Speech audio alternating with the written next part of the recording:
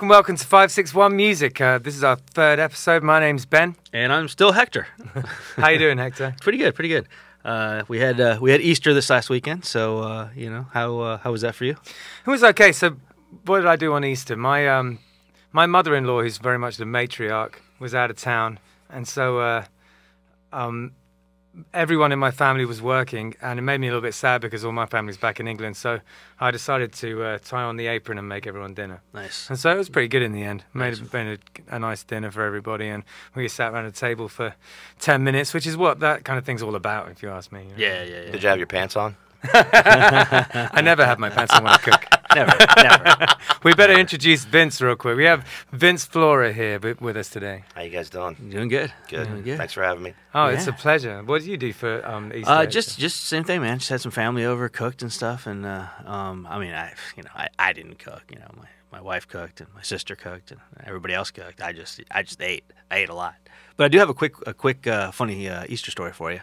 Yeah. Many years ago, when my kids were a lot smaller, City of West Palm Beach used to do these big Easter egg hunts and stuff, and so we went to one of them at one of the local parks, and we went there, and the kids were doing their Easter egg hunt and stuff, and then all of a sudden somebody came out in this giant Easter bunny outfit, like bunny suit, and they came out and they're hopping along or whatever, and it happened to be that it was my niece. She worked for the city and stuff for the Parks and Rec thing, and she came up, and my daughter, I want to say she was like 3 or 4, and my daughter was real hesitant, with the Easter bunny was so big and everything. She was real hesitant and stuff.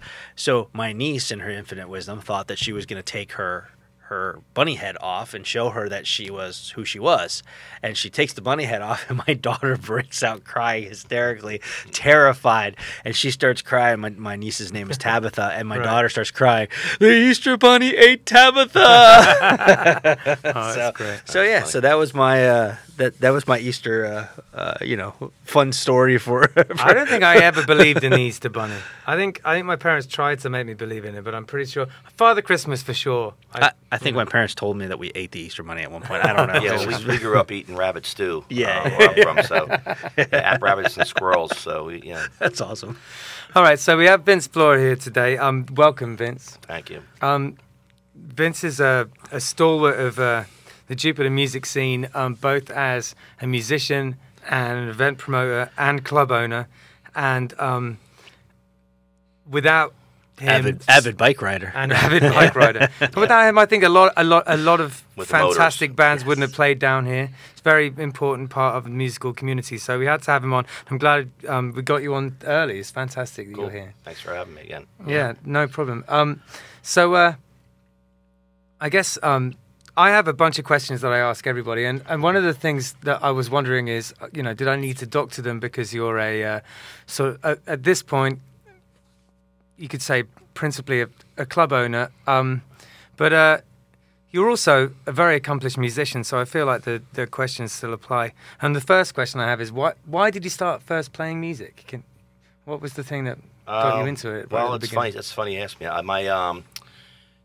In New Jersey, I grew up in a little town called Barrington, and I was about 200 boys, 200 girls in my school, my grade school. So I was in 3rd grade, and the New Jersey State Choir was coming around looking for kids to sing in the choir. And they brought us all to the piano. And at that point, I had never sang before. I mean, hummed or whatever. Never really sang. So anyway, they bring me to the piano and make me sing a scale, and then they modulate it, and they do all these things, try to trick me. Yeah. And I followed them, I guess, to the T. And so, a few weeks went by, and my mother called me and said that the choir had selected me to be in the choir. I was their first choice out of all the boys in my school. Oh, fantastic. So it was myself and another girl. So my mom said, you going to sing in the choir? I said, "Oh, no, Mom, I'm not singing in the choir. That's gay." Back then, it was like probably 75. And, you could use the word gay. So anyway, my mom said, "Vinny, you're going." My mom was tough. She was real tough. She had 5 boys by the time she was 21, and she didn't take any shit from anybody. So she said, "Vinny, you're going to go sing in this choir, and you're going to try it, and that's it." And then, Yeah. you know, if you don't like it after a while, we'll talk about it. She says, but you know, this is a great opportunity if you've been selected. This guy says you are good. So I did. I sang in the choir for 6 months. My mother drove me from Barrington to Trenton, which is about an hour ride every week on a Wednesday night for 2 hours, and she sat with me. My mother had 3 jobs at the time. Yeah. So she had Jesus. 5 boys, and she took the time to do this every Wednesday night. And I ended up being a soloist in the choir. Right. Within like 3 months, I was doing all the solos. Really? So and the choir was singing German arias, you know, French, all different languages, Oh, and I was wow. actually learning, you know, music and language at the same time. Sure. And intervals was really probably the most helpful part, was learning intervals. Yeah, and, I did this and, stuff too. Yeah. So, you know, I didn't realize what I was learning at the time, you know, but it really was important to me, For sure. and instrumental with my career. And then my great-grandmother had 13 brothers and sisters. They were from Virginia, and they were like real southern, you know, rednecks, whatever you want to call them, hillbillies. Okay. So they all played instruments, banjos, you know, gut bucket, Oh, cool. fiddle. My great-grandma played the spoons. Oh, really? So every Sunday we'd go to my great-grandma's house for Sunday dinner, and we'd go there about 1 o'clock after church, and then she would play the spoons, and she'd always give me her husband, my great-grandpa's harmonica. So Right. I'd play the harmonica, she'd play the spoons, and Oh, cool. she used to wear like an old muumuu, and she'd hike it up and play it on her leg, you know, and Oh, fantastic. it was hilarious, and you know. That's amazing. So that's how, you know, I really got into music. I think was the family kind of, you know, my great grandfather on my father's side was from Italy. He Yeah. played harmonica, and he played accordion. Yeah. So I had my great grandfather's harmonica from Italy, my great grandfather's harmonica from Virginia. Right. So yeah. Wow. they were, my great grandfather's harmonica from Italy was a stacked accordion style harmonica where it played, you know, Like an chromatic? octave. Oh. Yeah. So, you know, there was 2 holes. I don't know what they call the damn thing. It's called a chromatica, I think. Okay, yeah, It's not yeah. a chromatic harmonica where you can actually change the pitch with the lever. Right. But it's like 20 holes, and they're stacked. Right. It sounds like an accordion. Wow, So I'd that's play really his cool. once in a while. Yeah, that's really cool. And it's so funny when someone plays the harmonica. You always favor certain notes if you're not real accomplished, or even if you Sure, are. sure. You favor certain notes. Like a guitar, you Yeah. can see where the guy played. Yeah. Well, harmonica, when you play it, the notes that are favored by the player before you, you can always kind of tell those notes because the harmonica is much easier to play on those notes. The reeds are broken in more. Yeah, So you can yeah. almost kind of play what they played to a Right. certain degree. You know what I mean? You Yeah. can feel it, you know? So Yeah. that was pretty cool. It got me interested in harmonica and music, and that's kind of where I started, really. Yeah. That's fascinating. A friend of mine was asking me about harmonicas the other day, and I immediately thought of you because there aren't that many people around who are really very good at it, and it's in a way it's like singing because almost becomes a part of your body. You know what I mean? It's right up in there in your mouth, Yeah. and it's very visceral. And do you have any kind of particular makes of harmonica that you favor, or is it just kind of a question of like, you know, Well, Hohner or Flying? When I first started, I mean, I just played what I could get my hands on, you know, because a lot of times, you know, blowing notes out left and right because you're favoring notes and stuff. So, you know, I played everything, Honers, you know, and all that stuff. And as I got a little more into it, I started buying better quality harmonicas. Yeah. Okay. So I used the Suzuki Manjis. They're really good. They're about $60 a piece. Yeah. Wow. So you can buy like 40 different harmonicas. So if you have every one, you know, you're looking at a couple $1,000s worth of For sure. harmonicas, you know. Yeah, yeah. So, you know, I've got all kinds of harmonicas now, little ones, big ones, different brands and stuff. But right now I play these little 7-hole, tiny little harmonicas. They're Right. made by Seidel, which is a German company. And, Okay. you know, the better quality ones are, you know, easier to play. But as you get older and as you get more into it, you know, you start to realize that a better quality instrument, you know, when you use it, just like a guitar, or Right, something, right, or an right. amplifier, Yeah, or for sure. drums. So, and I always like to buy the better stuff, so because it lasts longer. And as Yeah. you get older, you start to figure that stuff out.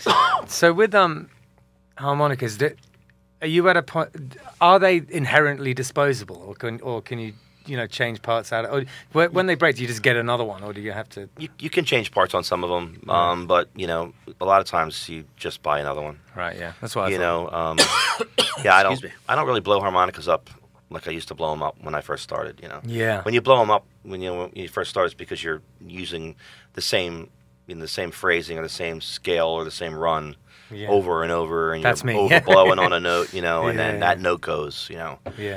You can fix it. There's guys that can do it. You have to bend the reed and all that crap, but Right. I just get another one. And then of course you get so much Jack Daniels in there and chicken pieces that it just Chicken wings. sticks the thing together.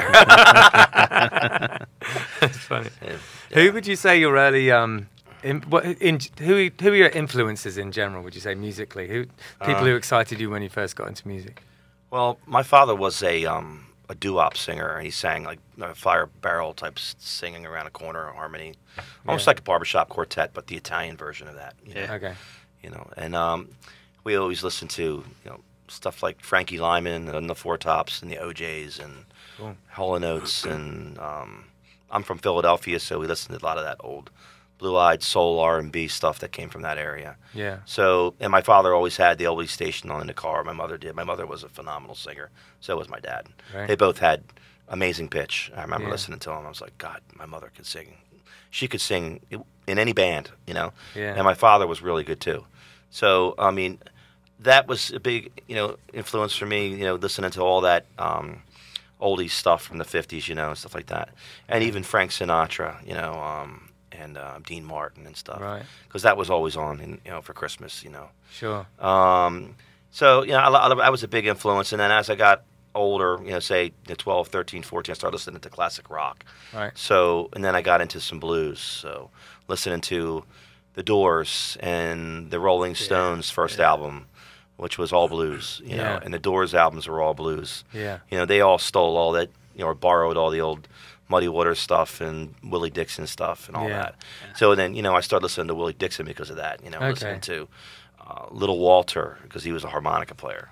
Yeah. Um, Yeah, I didn't know what your route into the blues was, and it makes sense it would be through that kind of early classic rock. Yeah. Yeah, classic rock, and then the bridge from that, knowing that they used a lot of those songs and they became famous because of those songs and remaking them, Yeah. So that was kind of what got me playing that, and then the blues was easy to play, so that's what I did. Yeah. A lot of fun as well. Yeah. Great fun. So this is a question that I ask the like all the musicians that come on, and I don't know.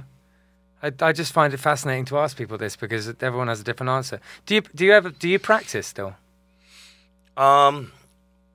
You know what? I really don't. Not right now. No, I don't. Right. Yeah. I take my harmonicas out and I'll fart around a little bit.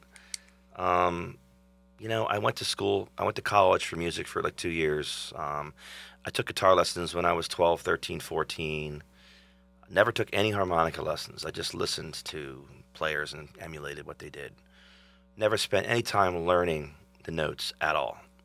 No freaking clue what I'm doing. Right. Well, I'll tell you what, it doesn't show. That's awesome. And the guitar, I play guitar. 'Cause I know chords. I know how to play the guitar, and I've got pretty good rhythm with my hands and stuff. Yeah. But practice, when I go to a gig and play, I mean, that's kind of what I consider my practice anymore. I mean, if I could get my band to come together and rehearse, that would be fantastic. It's But easier everybody's said than got done. kids, it's so hard. We got together like about a month ago when Eddie Van Halen died and learned like 8 or 9 Van Halen songs. Oh, really? Yeah, and we had coffee and donuts and things, like Not Totally. Not like back in the day. a bottle of Jack, and a piece of meat, on a counter that stays there. Got the for curry nobody touches it. going. Flies flying around, and we were just smoking weed and having fun. But yeah, they practice. Now I would actually like to practice some and get more into it. But honestly, I just never, my whole life, never really did it. Well, I just played so much. You guys have been together for what, 15 years or something now? Yeah, I've been with Gary, my guitar player, for 28 years. I've been with Mike and Brad for almost 16 years now. Yeah. So yeah, and we were playing, 7, 8 gigs a week for a long time. This band I'm in now, Big Vince and the Fat Cats. Yeah. So we're like autopilot when we get on stage. Sure. And I can go back.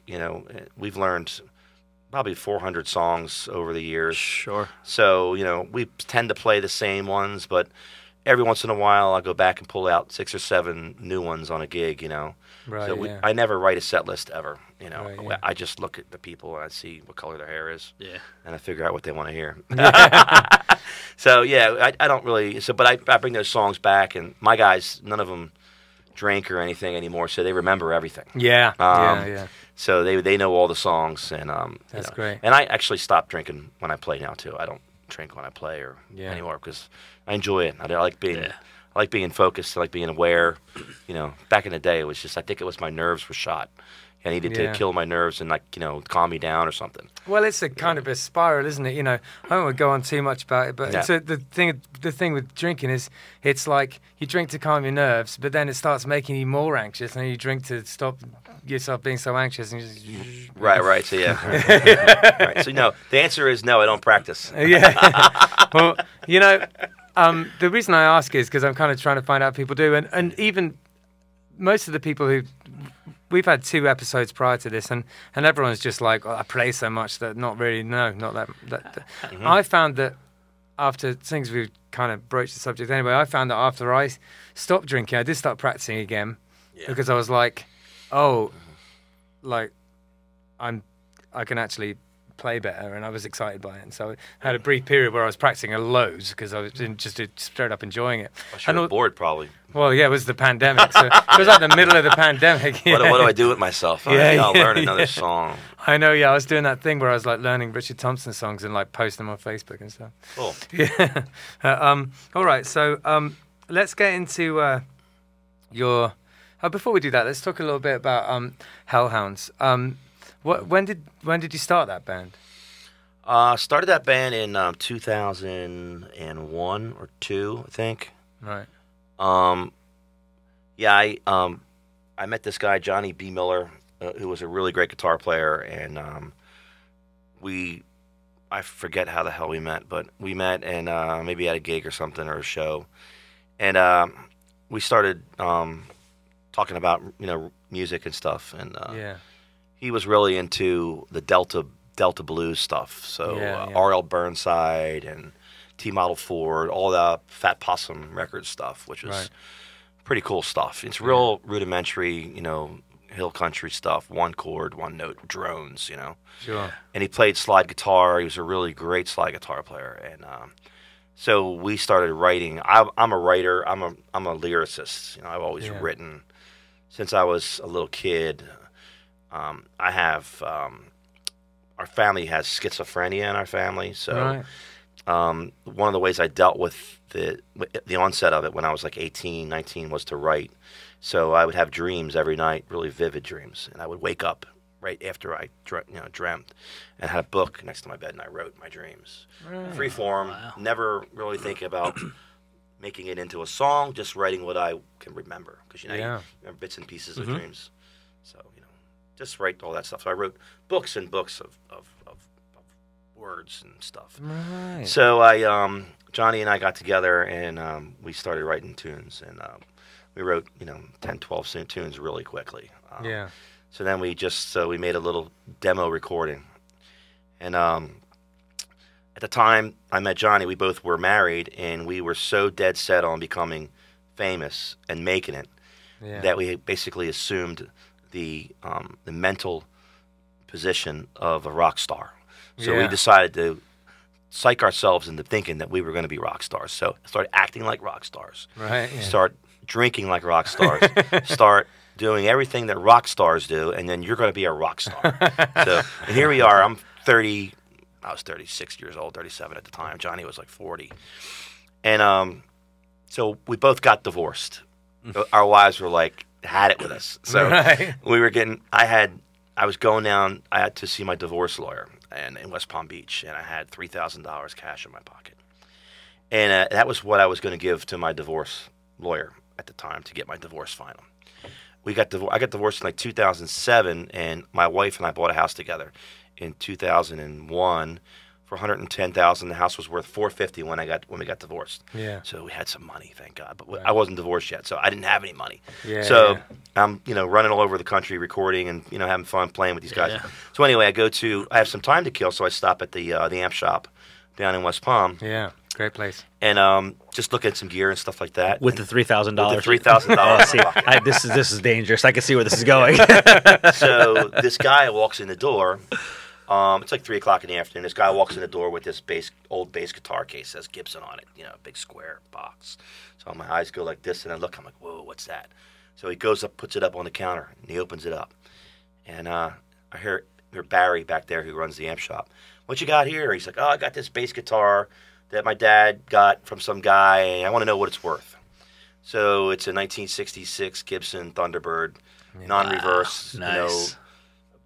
Fire, tobacco sunburst, whatever, beautiful bass guitar. So Barry says, let me see, let me look at it. She looks at it, she turns it around and everything. I'm looking at it, I'm like, damn, that's a nice bass. I don't even play bass guitar, okay? So I said to the dude, I walk up, I said, hey man, I'll give you $3,000 for that bass right now. And the guy says, oh man, I don't know if I want to sell it. He says, it's my dad's bass. And it was given to him by the bass player from AC/DC as a present. Wow. I said, well, who's your dad? He says, well, my dad's Donald Duck Dunn. Right. Wow. So I basically just dropped to my knees and just bawling. I couldn't believe it. Because, I grew up playing all his shit, all that Blues Brothers, Booker T and the MGs, all that, everything that Motown, not Motown, the Stax recording stuff. I loved all that stuff. Yeah. So anyway, I had the demo in my pocket, of my album that I just wrote. So I gave it to it was Jeff Dunn. It was Duck Dunn's son, right? Who was a big producer, and he's a road manager for a lot of great.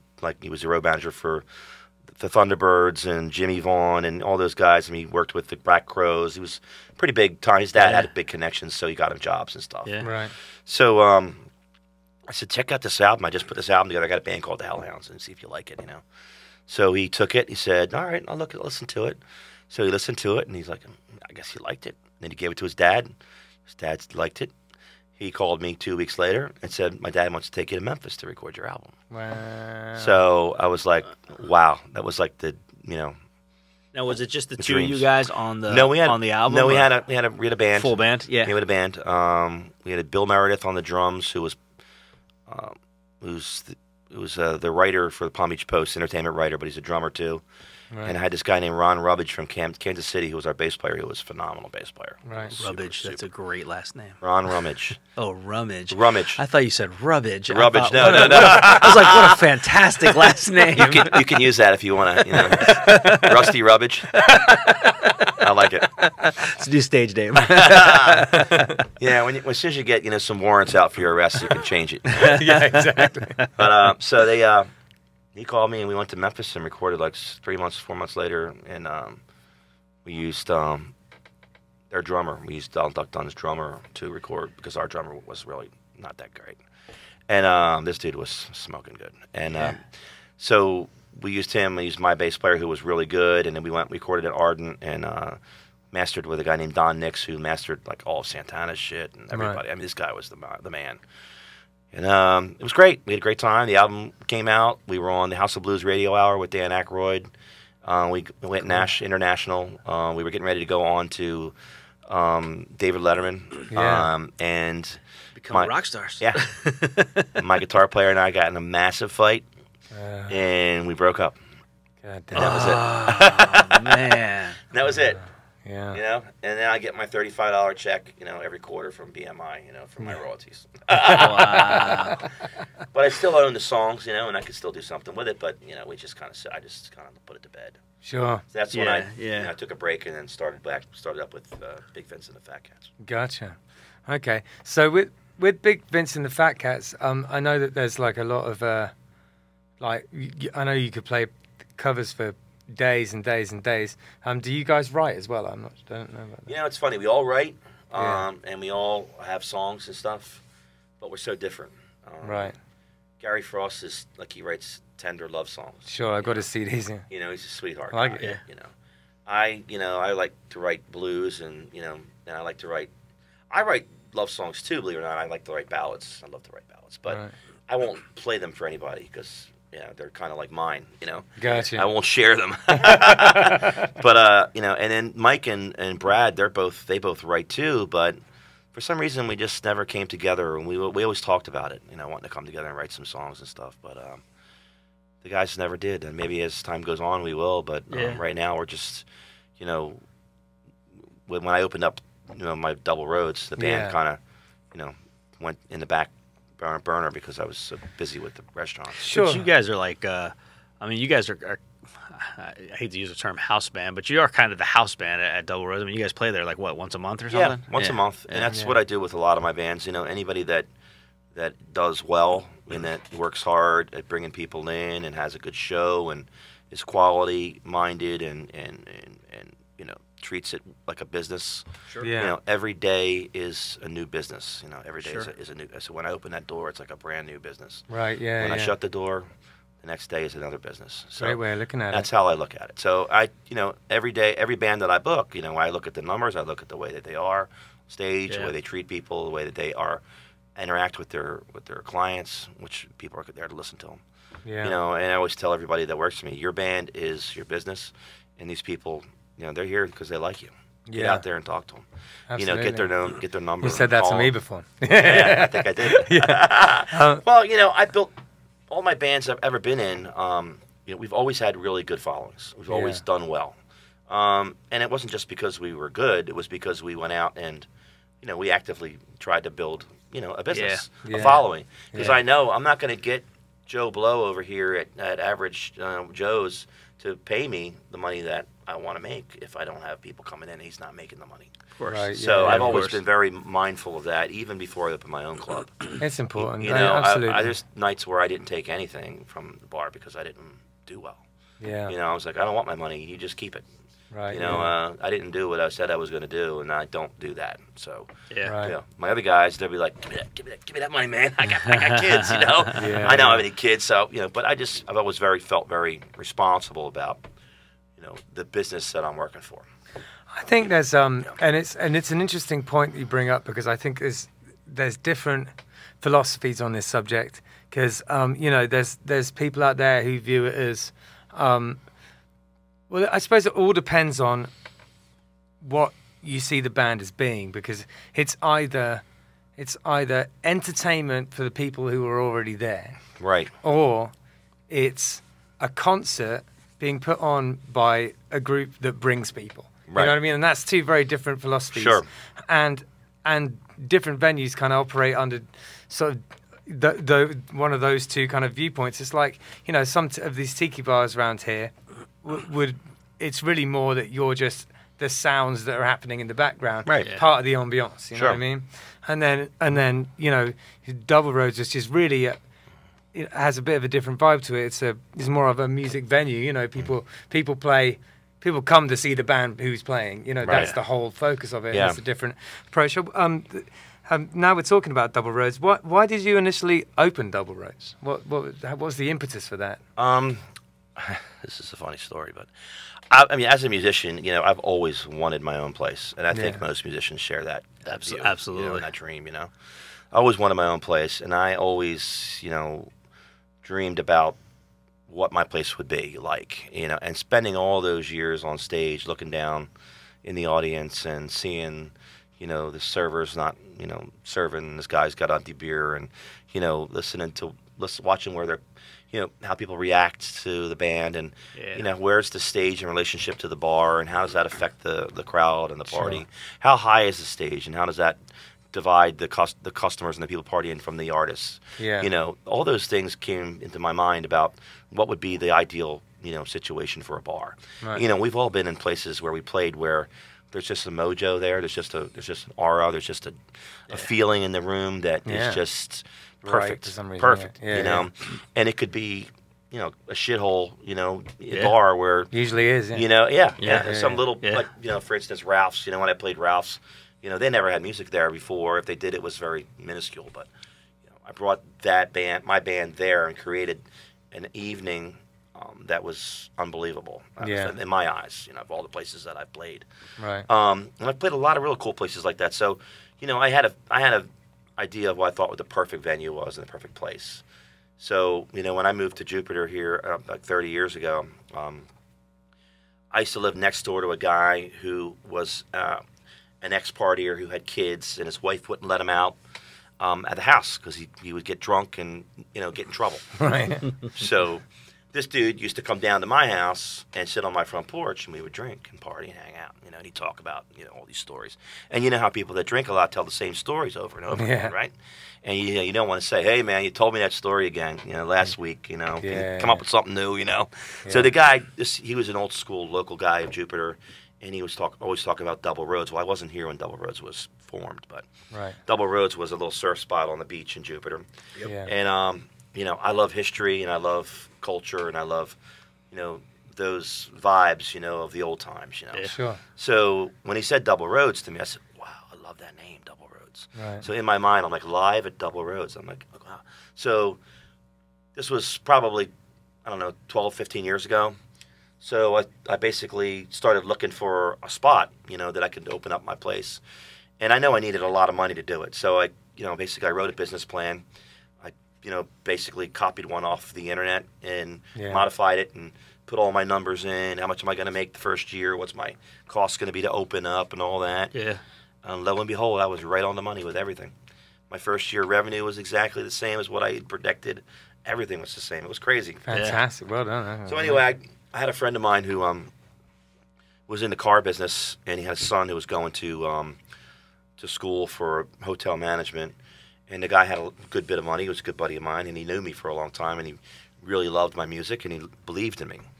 So I sent him my business plan, and he called me back. I said, no problem, I'll give you the money. Gave me $80,000. I had $20,000 of my own money.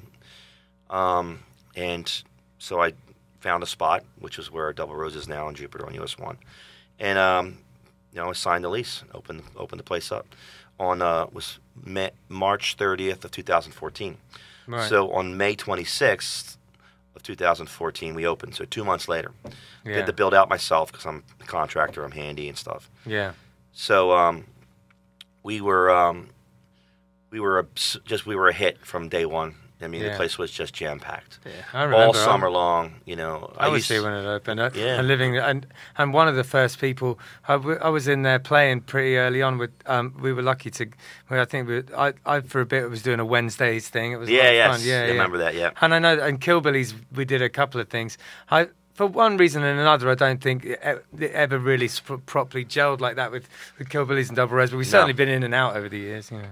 It's crazy, but some bands I can bring in, like I said to you earlier, they're not necessarily what I would like or talented to the point where I'm excited about having them, but they have this magic that they have when they come together. Like a band, is magical when it comes together. When you get 4 or 5 guys together that work, you can't create it, you can't fabricate it. It just happens. So, and in certain genres, don't go with the clientele that I have. Exactly. So it really doesn't have anything to do with your music. It's just about you're going to put a lion in a cage with a giraffe. Something bad's going to happen. But it just doesn't seem to work. Absolutely, and I understand. And I have a lot of bands that I had, I could not use. I just couldn't find a spot for them. Yeah. And unfortunately, being in the business, it's all about money, and I have to make money. I'm responsible for everybody's jobs, my bills. So I have to make the decision to hire or not hire. Yeah. So, and I made a lot of people don't like me because of that. How come you didn't hire me? You never hired me. Boo hoo, hoo. And I'm like, well, and then I have to explain to them, and hopefully they understand. But sometimes they don't. Yeah. So, that's kind of what Double Roads came from, and I'm gonna finish my story. But about 2 months after we were open, the guy that gave me the $80,000, his son was driving home from school on an afternoon on his motorcycle, and he got ran off the road and broke his neck and died. So his only son. So he basically, at that point, went into total isolation. Yeah. And he said, I went out, and I paid him off in about a year, and that's how my wife and I became the only owners of Double Roads. Right. So, a lot of tragedy, a lot of... yeah, for sure. A lot of ups and downs, and that's just getting started. Yeah. Right. But from the beginning, I mean, it was magic, and it was tragic. But that's the way it goes. So, pretty much everyone knows now that you're looking to close the doors on the place. What are the how come? Well, there's a lot of reasons. The main reason is that my wife and I are kind of just wore out from Sure. the business. Yeah. Our relationship, our health has been suffering, and Yeah. we just decided that we would kind of take a break. Our lease was up. Right. After COVID, this whole year, we came through with flying colors. Yeah. I served food for people that were hungry. I Yeah. was trying to do everything I could that came to my mind, and that would be good for me, good for my spirit, good for everyone. Yeah. So it was a really great experience. Probably the best experience I had in 7 years was the COVID times where my doors were closed, and I was giving free barbecue to people. Yeah. And bakery goods, and I was helping people out and selling planters that I made with my friends to raise money to give to my employees or to buy food for them. We were doing a walkthrough groceries pop-up grocery store in the restaurant every couple weeks, where they would come in and grab food and rice and chicken and veggies and whatever. Yeah. So my whole staff was getting food, and all of my customers that needed it were getting food. Yeah, that was awesome. So that was probably my favorite time of being open the whole time. Oh wow. Sure. And I've had some great times there. I mean, Yeah. played with Robin Ford. I've had, Spyro Gyro there. I mean, I've had major acts come through. Yeah. Butch Trucks. Yeah. I mean, the Sunday Jazz Jams. I mean, it was the last 7 years. I'm so, I would say proud, but happy of how it went. It was really amazing. Yeah. And it was a roller coaster ride. There was times where I was just like, where am I going to get the money for payroll? Why am I going to do this? Yeah, for sure. And borrowing money from my buddies. Give me 10 grand. Here's my guitar. Hold this. I'll give you the money back. Give me the guitar back. Yeah. So there was a lot of ups and downs. So the surroundings. The Jupiter is kind of changing. It's growing so fast, and the people that are coming in, I just don't know that I'm really interested about being around this situation that's going right now. Right. The neighbors, we have always had problems with parking in that unit. Yeah. Yeah. So the cops, the town. It seems like live music is under attack. In Jupiter. Sure. Well, I think people would say that it's under attack almost globally at this point. But Yeah. but I see what you mean about Jupiter as well, though. And then the other thing, as I learned over the years, is that to have the regular old bar with a band in it anymore in a restaurant doesn't work. You can't make the money. You can't turn tables. You can't charge a cover charge. Really, it's hard. Yeah. So the new design that I have for a new venue doesn't fit the room that I'm in. Right. So I want a bigger room with a separate restaurant, a separate venue, where I can charge tickets to come in.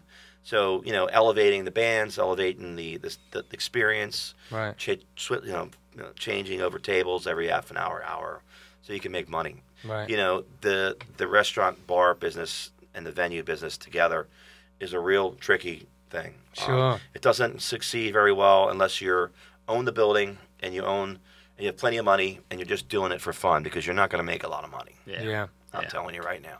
Yeah. Well, That's kind of why I'm stopping, and also taking a break. My wife's father is not in good health, so she wants to spend time with him. So there's a multitude Fair of enough. reasons, Well, I think that they're all perfectly valid, and I'm glad that none of them is just like, I'm just sick of it. It's not that. Like, I'll never be sick of live music, and Yeah. I'm talking to you now, saying I don't want to be in the business anymore. yeah. In that area of the business, but once I take a month off or a month and a half You'll off, be ready again. I'm going to be itching to get back in, and I'm looking for a spot. I really want a nice spot in an area, in a place where the culture is accepting of it. The people Sure. are accepting of it. Yeah, I've seen you talk about that before, and it's kind of, that is a little upsetting for me. One of the things that, because the thought that you might be right about that. One of the things that when I moved to Florida, I found very unusual and really amazing is that, okay, you might not be able to make a gazillion bucks, but you can make money as a musician down here. Yeah. And there's not really that many places you can do that. Mm-hmm. And, if that is, under attack, like you say, then that's a bit of a worry, just. Well, there's always going to be, places to play. And in fact, they're popping up all over the place. Right. I mean, you want to play at a sports bar underneath the TV in the corner, for $100 Yeah. or $150, you can do it all day long. Yeah, It really depends on what you view your job as and Right. how you feel comfortable at it. Yeah. I don't particularly. That's why there's no TVs in my restaurant except for one in the corner. Yeah. You know, that's why the stage is dead center, and that's why we have a dance floor. The stage is lower, and the tables are up around. The focus of my place is the musician. Yeah, absolutely. People come to Yeah. listen to the music, and that's what I want. And Yeah. I want that because I spent so many nights, so many times playing at sports bars Yeah. and places where the TV was above me, and someone hits a home run.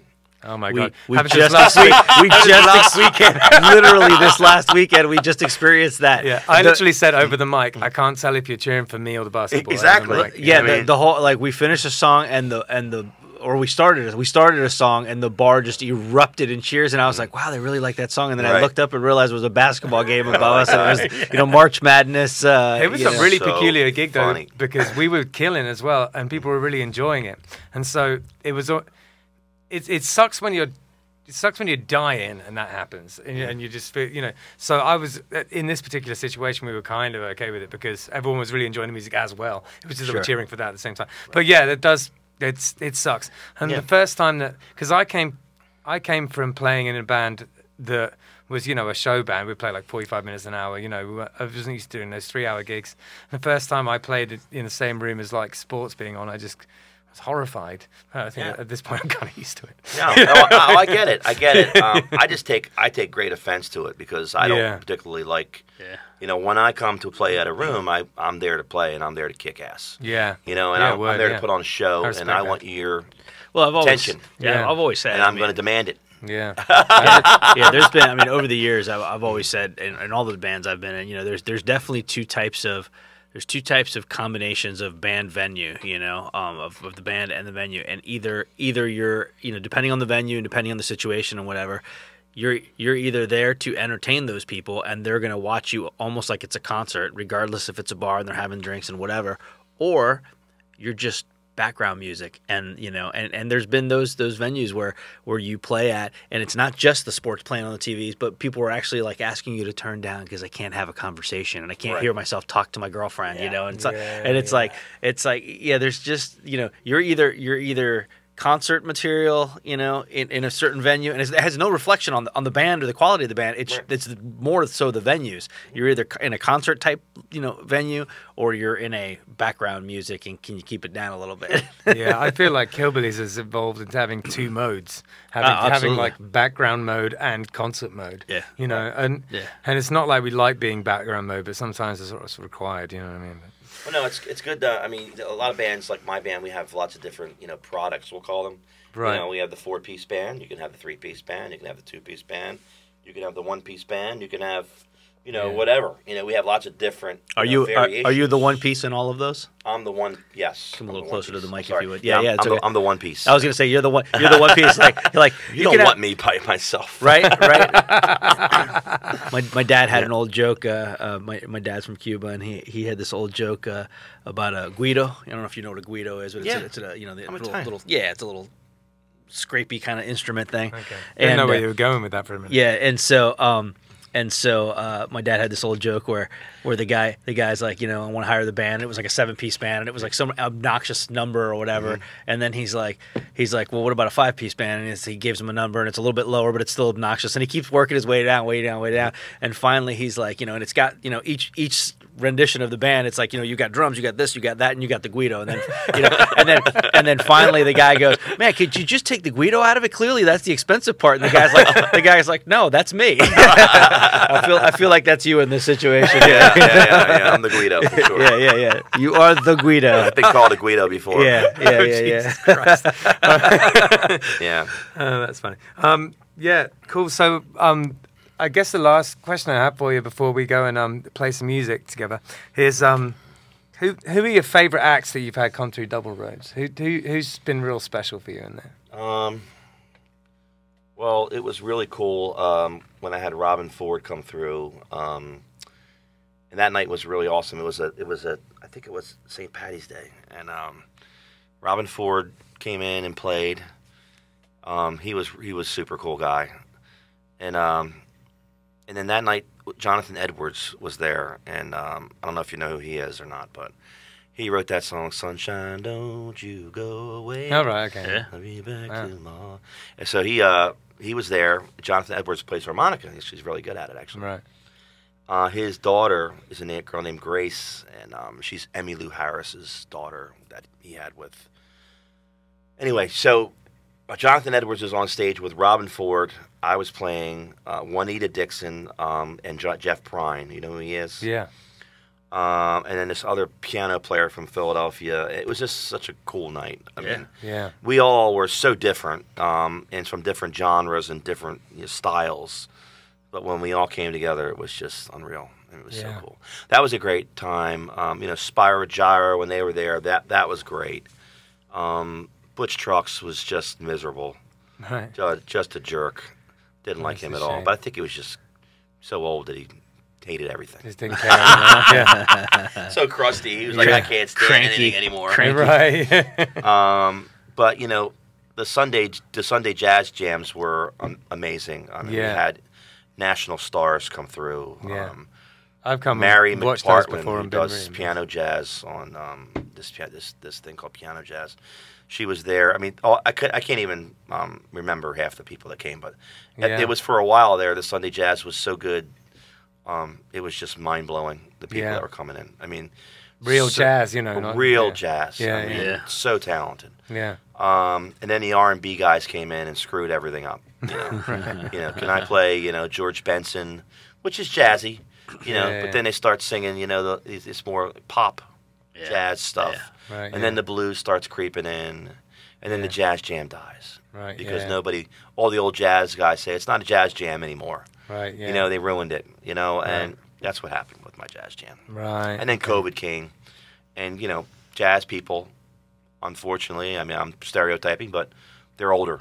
They're an older crowd. Yeah. People Sure. that like jazz are old. Right, yeah. There's some young kids that like jazz. We got a lot of kids from. What about Austin Cluen? He kills on the saxophone. You remember Oh that kid? God, yeah, he was great.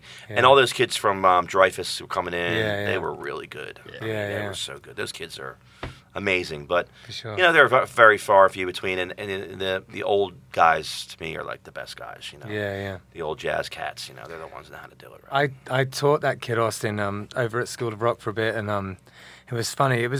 It's like at a certain point, there was a point when I was better than him, Right. and then there was a point when I wasn't, and it just went like, it just went past me like that, and it was so cool to yeah. watch. But you can still teach someone if they're better than you. You just have to figure out ways to challenge them. You know what Sure. I mean? And so that's what I ended up doing. But it was just wonderful to watch him develop. I think Yeah, I'm I telling mean, you. it was wonderful for me too. Yeah. And that's part of one of my other favorite parts about Double Roads is the seeing the young kids come into themselves, into their playing, and they come on my stage, they're 12, 13, 14, and then now they're 20, 21, and they're playing in bands, and they're really good at what they do, and they're very serious about it, and Yeah. they have a lot of just a lot of passion for it, and Yeah. that part I hope that I influence them, and help them. I think I did, Yeah. getting stage time when you're young is hard to get, That's huge. Yeah. It's huge and for to them. put them on a stage, and I did that a lot with a lot of kids. Yeah. I mean, I threw them to the wolves, man. And they either sank or swam, and a lot of them did pretty well. Yeah. So I mean, a lot of them are out, playing. Like Jake Walden, he's doing great, and he's one of my little prodigies. And Yeah. He's this- a great player. Yeah, Yeah. Royal Hayes, who was another really great guitar player, who's not really doing anything now, but he really was coming along really nicely. Yeah. Austin Cluen or whatever, and all this, so many other ones. So Yeah. yeah, Absolutely. enjoyed that. Well, That's it's going to be a huge loss for the area, and we can't Mm. wait to see what you do next, because just knowing that you've even got plans in the works is a comfort, and because the area has absolutely been enriched by Double Roads, and thanks so much for doing over the last few years. I know that the community very much appreciates it. cool. Thank you. Let's why don't we go and try and play a song together? Let's see what we Have can a come up jam. with here. Yeah. All right. Okay, this song's about my Uncle Guido. All right, here we go.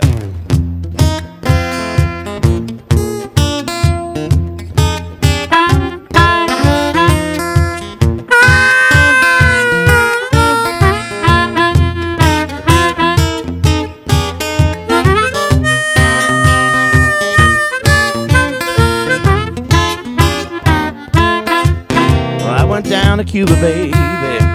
Try to get me a job. I went down to Cuba, baby. Try to get me a job.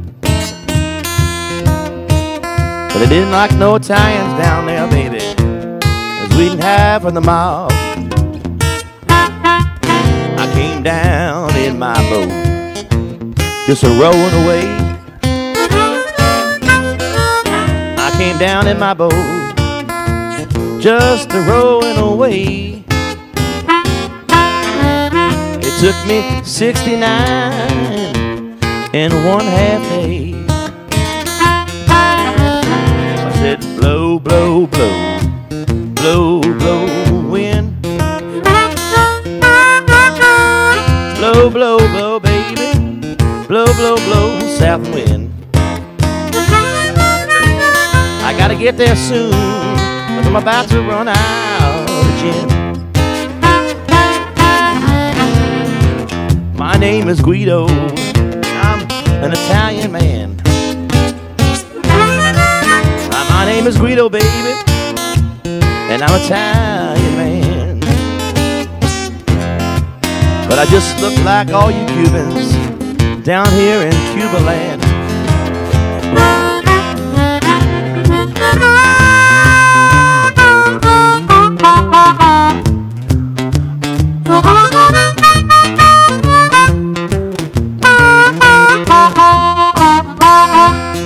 I like it down here, baby, but I gotta get back to Florida, man.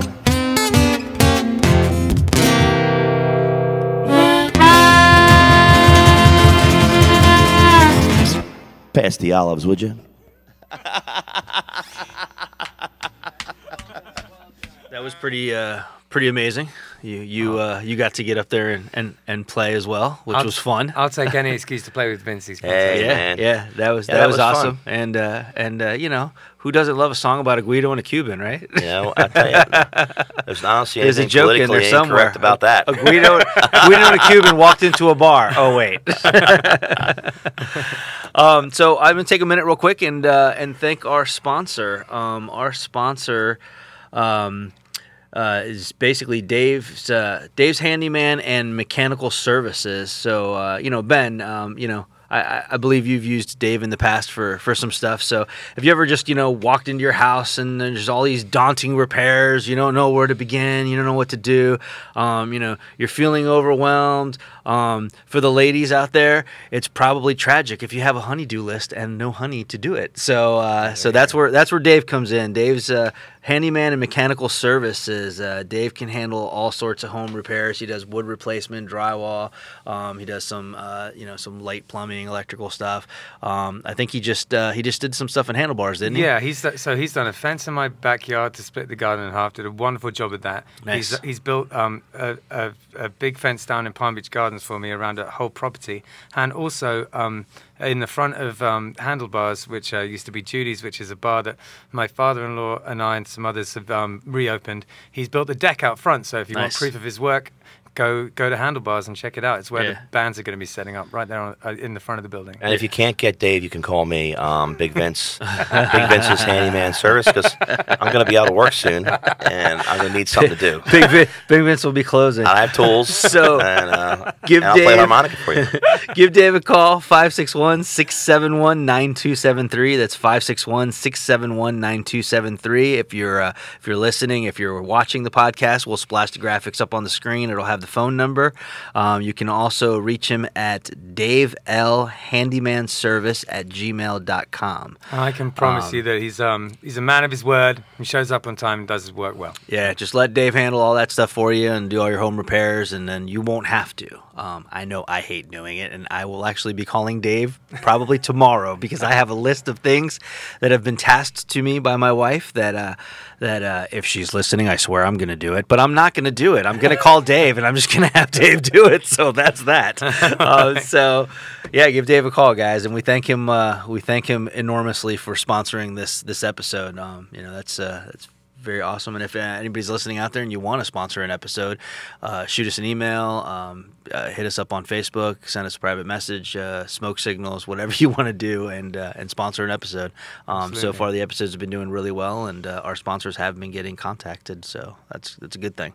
Totally. Yep. So we usually finish this up by talking about things that are happening this weekend. Do you have a list there, Hector? I do, and I gotta, as usual, put on my eyeballs because I'm getting old, and it's getting to that point in my life. Actually, this weekend, since Vince is really Vince and the Fat Cats, and big Vince and the Fat Cats. He don't really have any shows this weekend per se. I figured I would take this opportunity to kind of plug the shows you have at Double Roads this weekend. Yeah, so Friday 5:30 is the Leafy Greens, which incidentally will be on our podcast here in a few weeks. Yeah, they're great. 9 p.m. Bombshell. They're pretty amazing. I've seen them. Saturday 5:30 Scott Benge, is it? Okay. Scott Benge at 5:30, and then at 9 p.m. The Groove. And then, as we mentioned before on the podcast, Double Road sadly is closing. So the last show is April 24th, and that will be Big Vince and the Fat Cats. So that will be a party. You absolutely have to get down there for that. And then Killbillies. We always mention Killbillies. So Friday we're at Brick and Barrel full band, and Saturday we're at Walking Tree Brewery full band. Sunday Ben will be at Handlebars. That's right, and if you haven't been up to Handlebars yet, come and pay us a visit. It's just on US 1 in Tequesta, and it's a piece of the furniture in Jupiter Tequesta area. I know, as long as it's been a biker bar forever, and I know you know the guys that used to run Judy's real well, don't you? And you helped them out in the past. I have. I did the build out when they first opened. Did the interior for them, and spent a lot of time hanging out there drinking. Those dark Guinness beers and eating the schnitzel. Yeah. Which you don't have anymore, but no, the burgers are great, and you guys have great food over there. Well, we talked about one of your bikes off camera here and off thing, and so I have to bring it up now. Yeah. Is that the bike that you rode there? Oh, yeah. I rode it everywhere. That's bike amazing. With the bones. Yes. For those of you that don't know, I used to have a band. I was in this band called Crush way back in the day, and I used to practice in Vince's warehouse. We were one of many bands that practiced there, I believe. Yep. And Vince had a bike there that he was building out at the time or something, and it basically had bones for handlebars. It was the most amazing thing I'd ever seen in my life. And it ran, and he drove it everywhere. Oh yeah. So it was very well known in town for the bone awesome. Bike. The bone bike. That's man. I'm gonna have to dig up some old pictures of that thing. Yeah, I've got a couple. I'll show you for sure. maybe we'll for the viewers. Maybe we'll splash a photo of the bone bike on there. Sounds good. Yeah. Well, thanks so much for coming on, Vince. Sure. And we'll see you around town. I'm gonna try and get out to that last date over at Double Roads. I think I regret it if I don't. Cool. And for sure. Yeah, and so this has been 561 Music. Thanks so much for tuning in. You got anything to say there, Hector? Next week our guest is Spread the Dub. I'm excited about that. Yeah, those guys are stalwarts down here. They're a fantastic band. Can't wait to chat to the guys. We still don't know how many of them are going to show up, so that's kind of exciting. Yeah. We'll see. Cool. All right. Thanks a lot. Thanks a lot, everybody. You better sing.